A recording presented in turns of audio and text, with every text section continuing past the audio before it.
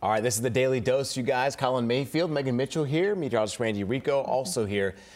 Today, going to have to be weather aware, especially as we creep into the afternoon, evening period. Absolutely. Yeah, so today we're going to have some storms. Yesterday, we didn't see very many of them. They kind of stayed focused to the north, had a few in the evening, but today, much more widespread, especially in the early evening hours. So, you know, it's summertime, you want to go have fun, go to Kings Island, go to the pool, that kind of thing. Today, you're going to be good up till about 3 o'clock, right? Okay. That's the time where start paying attention, seeing if there are, you know, some darker clouds or some bigger clouds developing overhead, because our rain threat starts to go up 3 and 4 o'clock, but it really will be about 5 and 6 p.m. that bigger line, the line that has the bigger threat for strong storms, starts to move in. So just in time for the evening commute, the dinner time hour, that's when we have our biggest potential for some strong storms. And every type of severe weather is possible today. You know, these are going to be some storms with the typical heavy rain because humidity is going up, some dangerous lightning, but we also have the potential for maybe some storms with some damaging gusty winds or some small hail. Overnight, there were actually storms near Overland Park, Kansas.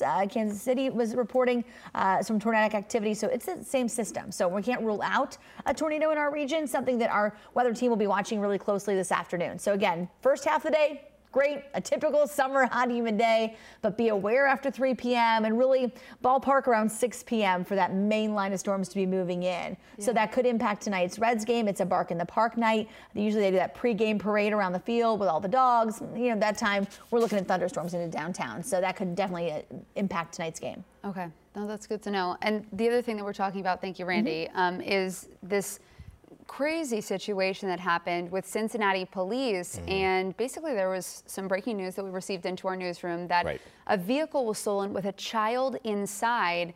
Now, there was a police pursuit. There ended up being 2 people arrested. 2 officers ended up in the hospital with this, and they did not find a child in that vehicle when they ended up capturing those 2 suspects there. But just an absolutely crazy situation. And fortunately, the officers have minor injuries, you know, a shoulder injury, an ankle injury as they tried to chase those suspects even by foot.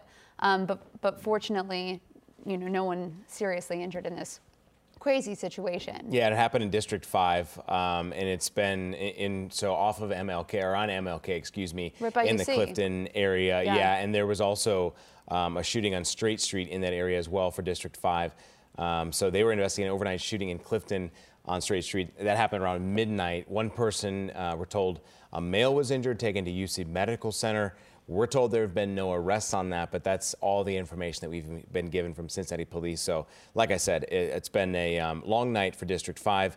Officers, obviously with 2 officers hurt, and another incident that they had overnight. But we'll get more information, I think, throughout the day when more comes up. And another headline that we've been talking about for the past, I don't know, maybe the last month or 2 has been gas prices. But I guess the biggest part of what today is that the national average is nearing now more the $5 mark.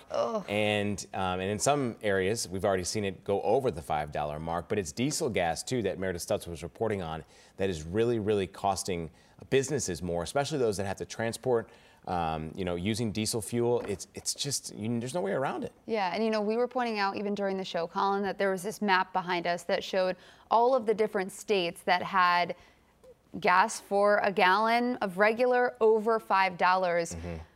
You know, Kentucky, Ohio did not reach that, but we're like a few cents away. I think right now the average in Ohio is $4.96. So, I mean, take it or leave it.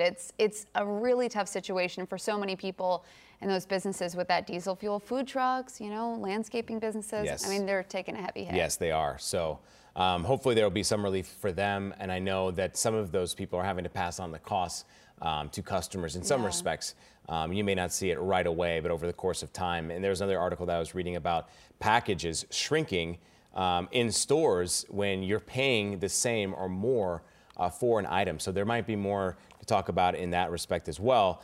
But there's a new mental health number that's going live this week. It's 988.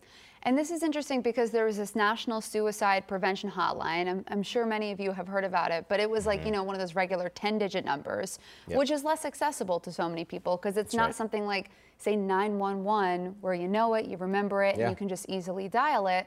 This is hoping to save that option. But I think the main question that we talked about today is because this is now way more accessible, I mean, are there going to be enough professionals who know how to handle these situations at the other end of the phone, right? Right. Are they going to have enough people in each state to make sure that they have the resources to make sure that every single person is taken care of when they do call this hotline? Yeah, so that was a great story by doTERRA, and you can find out more on WLWT.com if you'd like. Obviously, that is a situation, in the wake of what we've seen with the violence across America. A lot of people are calling more for mental health to be not only at the center of this, how we go forward, but really as another talking point. So we'll have more on WLWT News 5 today. Daily Dose, obviously, to come tomorrow. Yeah. For this Wednesday, though, that's all we have. Have a good one.